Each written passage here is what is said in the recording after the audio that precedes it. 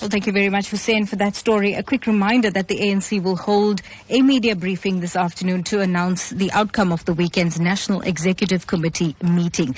Tensions flared up once again when the party's policy guru, Jill Nechitenze, tabled a motion for the recall of President Jacob Zuma as head of state.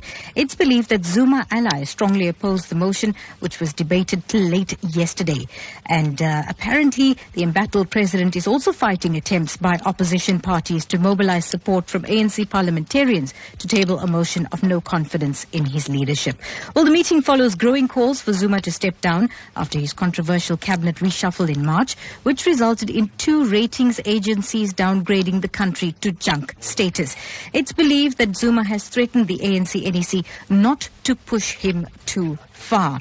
Well, we do have political analyst Professor Somadoda Fikeni online to tell us more about this ANC-NEC meeting and the results and the outcomes thereof. Good morning, Professor, and welcome to Newsbreak. Good morning to you and good morning to your listeners.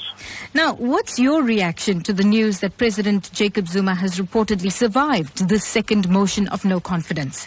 This is what we expected because NEC is a divided entity, and as such, whilst the president is there and is still the president of the ANC and government, he will use both powers and both levers of power to make sure that such motions do not work out because the NEC itself is divided. So, Professor, many South Africans are asking on social media if this indicates that there is a problem with the party, not the person. Is that what you're saying? That's precisely the point. For some time, ANC has been a divided entity without being able to resolve any issues, but many often it would cover up and it would present a defense for their actions. In your view, do you think that the ANC has taken the decision to retain Zuma as party president in order to prevent the 2 centers of power, as was apparent after the party's 56th National Conference in 2007 when Mbeki was ousted and Zuma voted in? Well, I do think that, one, they are wary of repeating the same situation because they may think that this may lead to the split of the party down the middle, but at the same time, not doing anything about the investigation or about recalling the president is damaging the brand of the ANC irreparably, such that they may struggle to find their feet again in the political terrain.